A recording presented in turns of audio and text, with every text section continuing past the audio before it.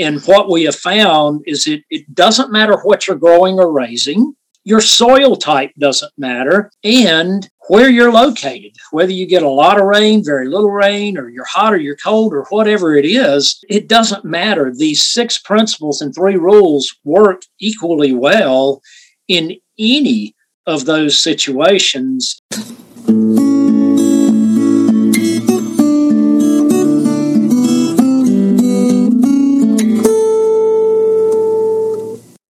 Welcome to the 276th installment of Ear to the Ground, the Land Stewardship Project's podcast on family farming, regenerative agriculture, regional food systems, and local democracy. I'm Brian DeVore, editor of the Land Stewardship Letter. As far as Alan Williams is concerned, one of the key shortcomings of conventional agriculture is that it doesn't take advantage of the ecosystem processes that are available to us via a healthy soil biome. Instead, we've used an industrialized, energy-intensive approach to basically pry production out of a landscape lacking little biological life. And now we're paying the price agronomically, economically, and environmentally. He says it's time to start farming in nature's image by relying on diversity and promoting the interdependency of these diverse systems as much as possible while integrating livestock into the picture via adaptive grazing. That's polar opposite of the conventional approach, which focuses on monocultures and has separated animals from the land utilizing the factory farm model. It's worth giving Williams a listen. Besides being a 6th-generation family farmer and founding partner of Grass-Fed Insights, Understanding Ag, and the Soil Health Academy, he holds a doctorate in livestock genetics. Despite his institutional credentials, Alan describes himself as a recovering academic, and in fact, feels that when it comes to regenerative agriculture and soil health, the scientific community has been behind the 8 ball. It's innovative farmers who have led and continue to lead the way on farming utilizing ecological principles, he maintains. Williams has seen firsthand the positive results that can come from such an approach. He pioneered many of the early regenerative grazing protocols and forage finishing techniques, and now teaches those practices and principles to farmers globally. He's consulted with more than 4,000 farmers and ranchers in the U.S., Canada, Mexico, South America, and other countries, on operations ranging from a few acres to over 1 million acres. In 2022, LSP invited Dr. Williams to Minnesota to talk to farmers about ways of using soil health to bring the land back to life, practically and profitably.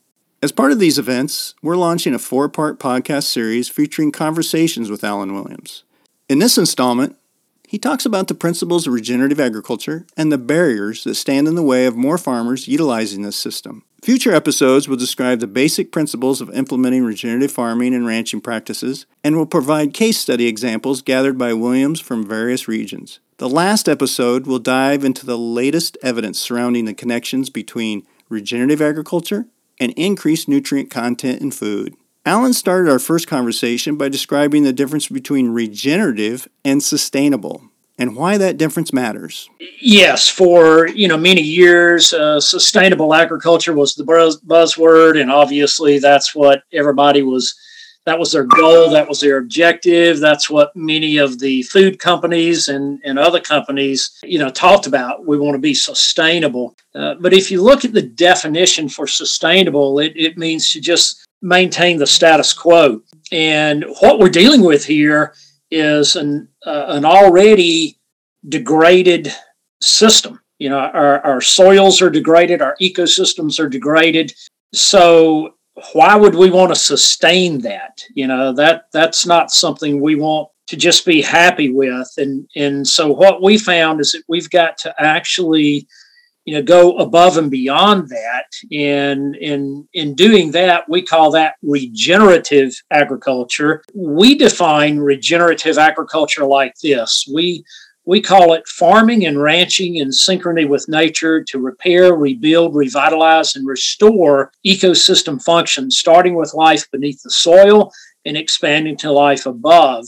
So it's really all-encompassing. It's something that we have found that more and more people are becoming highly interested in. We are absolutely flooded every day now with inquiries about regenerative agriculture and how do I do this? How do I effectively implement and profitably implement, to the point that in the U.S. now we're working across about 30 million acres that are under a regenerative transition. And globally, we've worked with people in about 34 different countries. So this is not just something that is gaining significant traction here in the U.S., but it's actually gaining traction globally. I mean, how many years ago did we start to see the regenerative movement start, and kind of what spawned that? I mean, we've been through, there's the soil conservation movement, there's the organic movement, different movements, and some are still around, some are not still around. But what spawned this? What was it? Is there anything we can trace that to? I think there are several things. One is certainly triggered by Alan Savory and holistic management. So there were people that were looking at that and, how do we implement holistic management? And then there were others that gradually began to understand that, hey, this sustainable thing hasn't really moved the needle at all. It hasn't changed things much for us, either from a productivity standpoint or a net profitability standpoint. There's got to be something better out there that can help us more than this sustainable deal. Of course, then the NRCS came out with their original principles of soil health. And then we had a number of what I'll call regenerative agriculture gurus that became very pivotal in generating interest in this whole sector. One of those is certainly Gabe Brown. Another is David Brandt in Ohio. We had Greg Judy down in Missouri, and I could go on and on. The list is really long, but we have a number of people that they themselves have been pivotal at helping others understand and become interested in this whole sector of regenerative ag. And it seems like maybe the science started to catch up a little bit too, in that soil science really advanced by leaps and bounds, and we realized we are not stuck with that degraded form of soil that maybe we've been trying to farm for so many years, that there are some improvements we can make to it. So it seemed like just as the farmers and ranchers were advancing, the scientists were able to say, yeah, what you're seeing on the land, I can kind of explain a little bit what's going on here. Did that seem to be one of the drivers of that? Initially, it was not. And I'm a scientist myself. I spent 15 years, as a researcher and a professor at land-grant universities. And initially, what we saw was that science actually was way behind on this and was still thinking more the sustainable track. Mm-hmm. And so it took science a little while to start catching up. And to be honest with you, science is still somewhat behind in this, but you're right in that we have seen more and more scientists that have said, wow, what we thought, about it taking hundreds or even thousands of years to add 1% of soil organic matter and things like that is not true. We can actually rebuild this a lot faster than we ever imagined and ever envisioned. And so scientists now are starting to come on board and to do some very viable research in this regard. So take us through what you've seen been a lot of farms and ranches, like you said, in other countries, as well as here in this country. What are some of I'm sure they vary a lot, but what are some of the common characteristics we see of what we call a regenerative type operation? The common threads on regenerative farms and ranches, both here in the U.S. and in any other country, are that they are applying diligently what we call the 6 principles of soil health and the 3 rules of adaptive stewardship to specifically optimize the 4 ecosystem processes. As you're well aware, and any farmer today is well aware, the input cost of all, or the prices of almost any input that we want to purchase has increased dramatically. It doesn't matter whether you're talking about fertilizer, you're talking about chemicals, you're talking about fuel, equipment, parts, on and on and on, just name it. And so everybody is under this significant price crunch that we're facing. But there are 4 things that are free to us every single day that Mother Nature provides. And what we want to do is we want to be able to optimize our ability to be able to take advantage of those. And those are the 4 ecosystem processes that are comprised of the water cycle, the mineral cycle, the energy cycle, talking about photosynthetic energy, and what we call community dynamics or biological succession. So Mother Nature provides all of those. They're free. We just need to capture them. And the very best way to do that effectively and efficiently is implementation of the 6 principles of soil health and the 3 rules of adaptive stewardship. And are these operations, they vary quite a bit by what enterprises they're using to kind of use those principles, I figured. Can you give us some examples of what kind of enterprises we're talking about? Yes, we're talking about farms of all type. You know, we've got a lot of row crop farmers who are implementing the 6 principles and the 3 rules. We've got a lot of livestock farmers, you know, whether it's cow-calf or stocker operators or other species of livestock that are doing this, as well as we're working with vegetable farmers, fruit growers, a lot of orchards and groves from citrus to walnut to almond to pecan to apple, you know, you name it. Practically every type of agriculture we've been able to work with, and in pretty much every type of environment, hot, cold, wet, dry. And what we have found is it doesn't matter what you're growing or raising. Your soil type doesn't matter, and where you're located, whether you get a lot of rain, very little rain, or you're hot or you're cold or whatever it is, it doesn't matter. These 6 principles and 3 rules work equally well in any of those situations. And oftentimes what we're seeing now with our regenerative farmers is that they have discovered that they can actually have multiple enterprises annually on the majority of their acres. So instead of being trapped in the mindset that I can only grow or raise one thing on any given acre annually, they're now understanding that, hey, I can have 3, 4, 5 revenue streams per acre every year. And that has made a significant difference, not just in their net profitability and revenue stream, but the combining of multiple enterprises within the principles of soil health and the rules of adaptive stewardship has also greatly sped up the regenerative progress that they're making. And that, I think what's interesting about that is it seems to go completely opposite of the conventional model where you specialize, particularly with a monocrop operation here in Minnesota, corn and beans, you know, type of specialization. There's some good thinking behind that, in that the kind of conventional wisdom was, well, I don't want anything competing with those plants. But it sounds like with regenerative practices, you're really trying to take advantage of the benefits of diversity and kind of countering that idea that the more species out there, the more they're going to compete with each other, that somehow they're working together a little bit to kind of advance the whole of the operation. Is that kind of the idea? Absolutely. In nature, there's no such thing as a monoculture anywhere and of anything. You know, nature always creates and facilitates incredible abundance, diversity, and complexity. And that's not just in plant life, but in soil, microbial life, insects, birds, you know, wildlife, you name it.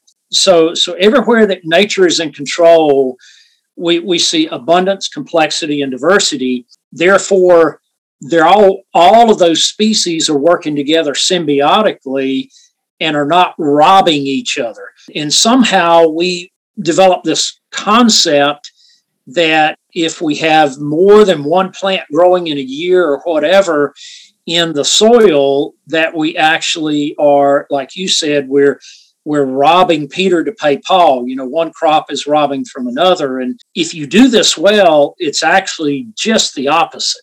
Exactly the opposite. You are building ability to infiltrate water and store water for all of those crops. You're building organic matter, building carbon, which of course feeds all the crops. You're building the soil microbial capacity to be able to reach down and grab those nutrients and feed them to a multiplicity of plants. So the concept that we've had for the last several decades of specialization in monocultures is by far the very best way to go. We're actually proving that to be quite erroneous. And by the way, we have realized a lot of unintended consequences from that type of agriculture. We've seen steady continued degrading of the soil, loss of soil organic matter and carbon and erosion and runoff and all of these other things, and not improvements. We are not improving through that method of agriculture at all. Now, what this doesn't mean is that you cannot have a monoculture of corn or soybeans or wheat. Yes, you can. Mm-hmm. But what we can do is we can go in after harvest or even interseeding and plant a complex, diverse cover crop. And then we can even graze that cover crop with either one species of livestock during the fall, winter, and early spring, or we can even graze it with multiple species of livestock. So now I've applied a lot of biology, diversity. I've built soil organic matter and carbon and water infiltration capacity. And I have established multiple revenue streams off of the same acre.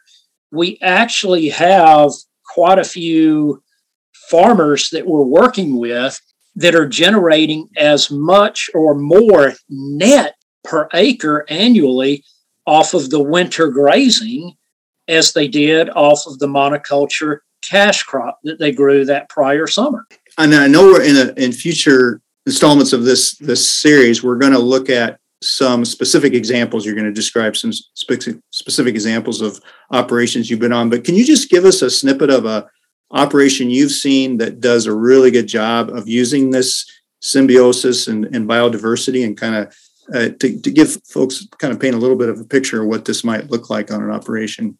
Absolutely. I can give you actually hundreds of examples, but I'll start with one of my partners, Gabe Brown, is certainly a major example of being able to do this and do it extremely well. And for those that don't know Gabe's story and are interested in learning more, he has a book called Dirt to Soil. So they can learn about Gabe's story and how he's doing this.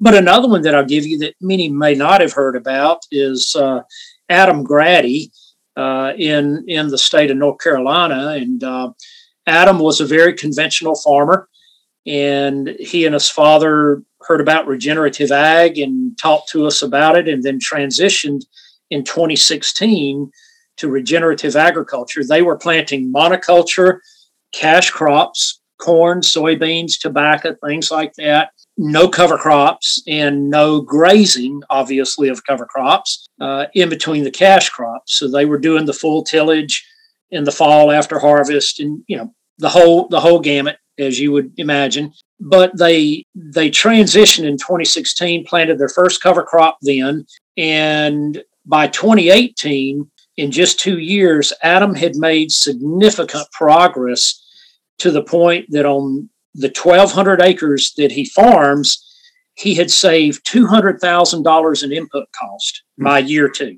of his second full year of regenerative agriculture. But also in that year, they had a major hurricane, Hurricane Florence. That hurricane dumped 8 to 9 foot of floodwaters across their entire farm and the whole region that he lives in. And so he had been able to harvest his corn crop ahead of that, but it killed his soybean crop and, of course, devastated his pastures.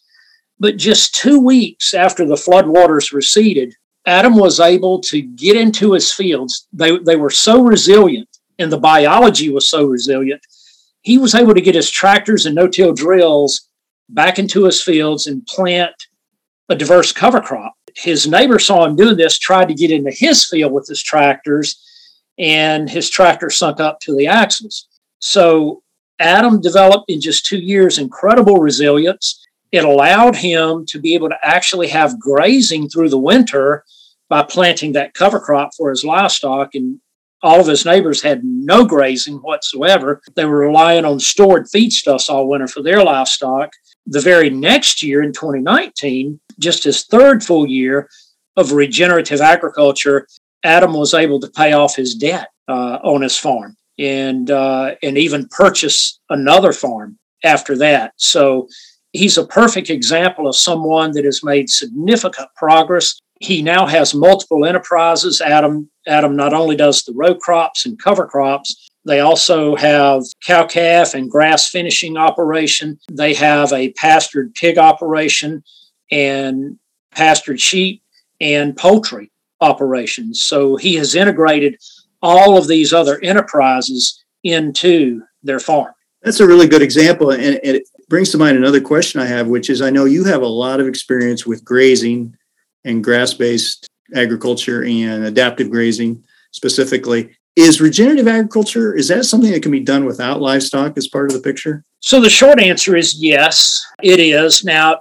out of the 6 principles of soil health, the 6th one is integration of livestock through adaptive grazing. But if you can't, if you're not set up for livestock or you just simply don't want livestock, then yes, you can make progress with soil health and regenerative agriculture by implementing the other 5 principles. David Brandt in Ohio is a really good example of that. David has only very recently started integrating livestock, but for 30 years, he implemented the other 5 principles and made quite tremendous progress. So yes, it's very possible, but what it does mean is that you've got to be really, really cognizant of those other 5 principles. You really do have to minimize your soil disturbance, keep it covered, living roots in the soil year round, and you've got to have diversity in your cover crops. You can't just plant monoculture covers after a monoculture cash crop and expect to make significant progress. Not going to happen.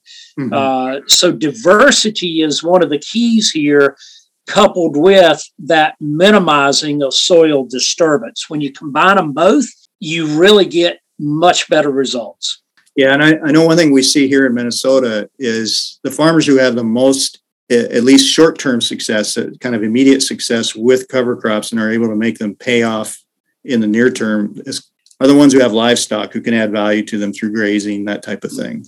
Absolutely. Livestock really speed things up significantly. Even if you don't want livestock, there's other ways to get the livestock impact on your ground. You can work with neighbors that have livestock that will be delighted to have extra grazing, during certain periods of the year. And we've done a lot of that, helping to match up farmers with grazers, and it can work quite well. What are this is really, it's always, I get so excited talking about regenerative ag and some of these examples out there and reading about some of these folks that are doing it and seeing the YouTube videos and all that.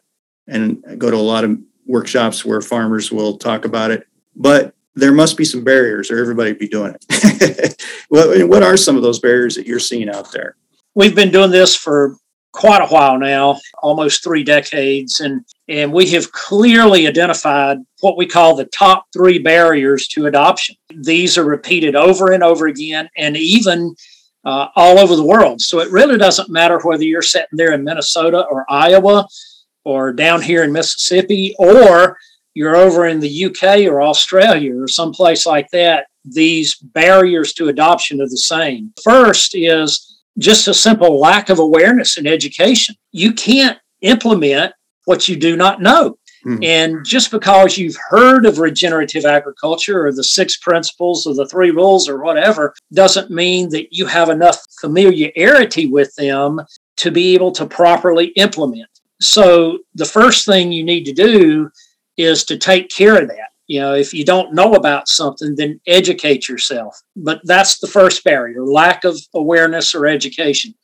The second, and this can be tough a lot of times to get over, is peer pressure. And this peer pressure can come from members of your own family. We've seen that over and over where, some family members say, yes, I definitely want to try this regenerative agriculture. And others are looking at them like, are you nuts? No, we're not going to do that. That is too common, to be honest with you. And then other peer pressure also comes from your neighbors, other farmers that look at you cross-eyed and say, why in the world are you thinking about that? Your friends. It can come, unfortunately, from our university faculty, from extension personnel, from vendors, everybody that sells you stuff, because sometimes they can feel threatened. The salespeople may think that, well, if they transition to this regenerative ag, they're not going to buy as much from me. And so they're going to put peer pressure on you. And even ag lenders, because many ag lenders, unfortunately, do not yet understand regenerative agriculture, and they haven't availed themselves of, the financials and the enterprise budgets that are available for regenerative agriculture. They're the only enterprise budgets they're used to and have seen are the typical university enterprise budgets or FinBin data, something like that. So the peer pressure comes from all of those entities. And the way that we solve that is first through educating, because if you don't get that education, then you're going to succumb much more quickly to the peer pressure. Mm-hmm. But the other thing we do is we help establish a new network of support. Everybody's got to have somebody they can go to, especially if everybody else is telling them you're nuts for doing this. You've got to have somebody else you can go to that is supporting you and is going through this as well. So we establish a farmer-to-farmer network, peer groups that they can work with each other. And then the third barrier is farm debt load. And this is a significant barrier as well. And unfortunately, the vast majority of farmers today are carrying a pretty heavy debt load. As a matter of fact, it's the greatest it's ever been. Most farmers require, they don't just have their CapEx loans and all of that, but they're requiring annual operating loans. They can't even cash flow feed, seed, fertilizer, fuel, those types of things. And many are even wrapping up their personal living expenses in their annual operating loans. So the fear that they have because they're on that razor's edge keeps them from making good decisions. They're so afraid to change anything they're doing, even though what they're doing is exactly what got them in the position on that debt load. They're afraid that if they do anything different, they're going to lose the farm. So those are the top three: lack of education, peer pressure, and debt load. And I wonder, too, if you're going to go to the extra trouble of doing this, eventually it's going to be lower input costs and all that, and going to really pencil out nicely. But initially, you're not getting rewarded in the marketplace for taking that extra trouble, at least not in a consistent basis. What we have seen is that just on input cost reduction alone, coupled with understanding the things you no longer need, like there's equipment that you no longer need, and things like that you're able to sell to generate some cash flow, and reduction in the input cost, as I mentioned earlier. Oftentimes in year 1, year 2, year 3, frankly, that's enough to help you with this, and you don't necessarily need the enhanced markets. But we absolutely help them with developing better market opportunities as well as they move forward. And I'll use Adam Grady again as a perfect example. In 2018, just his second year of regenerative ag, Adam switched to all non-GM crops. So he didn't plant any traded seed that year at all. It was all conventional seed. And by the way, it was also untreated seed. So he didn't plant anything that had neonics on it. And his crops grew very well. He had no issue. As a matter of fact, he had higher yields than his neighbors that were planting treated seed and was traded, GM seed. And Adam, we helped him, and he was able to secure markets for the non-GM seed crops, corn and beans. On his corn, he made another $1.50 a bushel by selling it into markets that were looking for non-GM product. We talked about the barriers, but you've worked with so many farmers and ranchers all over the world. What are a couple of the top reasons that they are interested in making this change? Because it's a change in mindset. And it's a willingness to really push yourself out there a little bit. And like you said, go against what your neighbors and go against that peer pressure. But what are some of I'm just always fascinated by people who are willing to kind of step out of that mainstream a little bit. One of the first reasons is that they have realized that they are in a financial pickle. They may not be about to lose the farm, but they realize that their debt load is way too high and they've been losing real equity. And so they're highly interested in being able to make a transition that makes sense to them to be able to significantly reduce that debt load and improve equity for the next generation coming onto the farm. Most of the people that we talk to, one of the first things they say to us is, I don't want to be the generation that loses the farm. I want to make sure that we keep it and that we hand it over to the next generation better than it is today. Mm-hmm. So it is that financial position and that lack of net profit and that debt load that is one of the major incentives for them to start down this path. But another is that, to be honest with you, they have noticed that their soils are not getting better, that they're more degraded than they've been, and are requiring higher and higher levels of input just to maintain the same level of productivity. They're noticing more erosion, more runoff, and that they have far less wildlife and bird species and insect species than what they used to have when they were growing up. That concerns them. They actually, they want to be an ecological steward of their farms. And when they start to see, the lack of this diversity and ecosystem deterioration, they really are concerned about that, and they care about that, and they want to be good stewards. And so, they're looking for a way to be able to effectively steward that land in a far better manner. So that would certainly be another reason that a lot of people come to us in what we hear. And then a third big reason is that they're trying to get out of the vicious cycle of commodity agriculture. To be quite honest with you, they know that they're a price taker instead of a price maker. They would really love to be able to have a little more control over what they're doing and the products they're producing and the markets that they're selling them into. And so they're looking for those enhanced market opportunities, and they understand that regenerative agriculture is the thing that's going to give them that opportunity. So what I would like to say is, in our next podcast, in our next segment, I want to dive into, these 6 principles and the 3 rules, and how can we effectively and efficiently implement them. Mm-hmm. I think that's really, really important. And then we'll move on from there to actual real life case studies. And then finally, to talking about how does this impact nutrient density of food. But I want to leave everyone today with this quote. It's a quote from W.C. Loudermilk in Conquest of the Land Through 7,000 Years.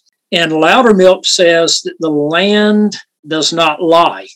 It bears a record of what men write on it, a record that is easy to read by those who understand the simple language of the land. So in essence, what we do, our stewardship, our management is written on the tapestry of the land.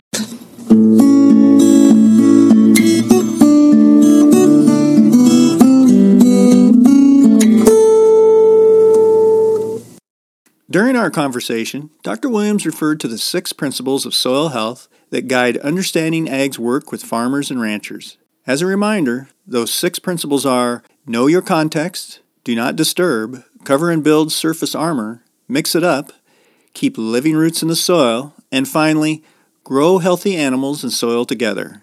As Alan mentioned, the next episode in this series will feature a discussion about the 3 rules of adaptive stewardship that he adheres to when promoting regenerative practices. As we're recording this series, Williams is scheduled to be in southeastern Minnesota for a set of Land Stewardship Project Field Days August 17th and 18th, 2022. For details on those events and resources related to Alan's work, See the links on the podcast page for episode number 276 at landstewardshipproject.org. If you have comments or suggestions about this podcast, contact Brian DeVore at bdevore at landstewardshipproject.org, or you can call 612-816-9342. By the way, it helps us greatly if you can give Ear to the Ground a rating on iTunes, Stitcher, or whatever podcast platform you utilize. Thanks to Laura Borgendale, a Western Minnesota musician, for Ear to the Ground's theme music. And a special thank you to all of Land Stewardship Project's members who make initiatives such as this podcast possible. If you're not a member, visit landstewardshipproject.org to learn how you can support LSP. Thanks for listening.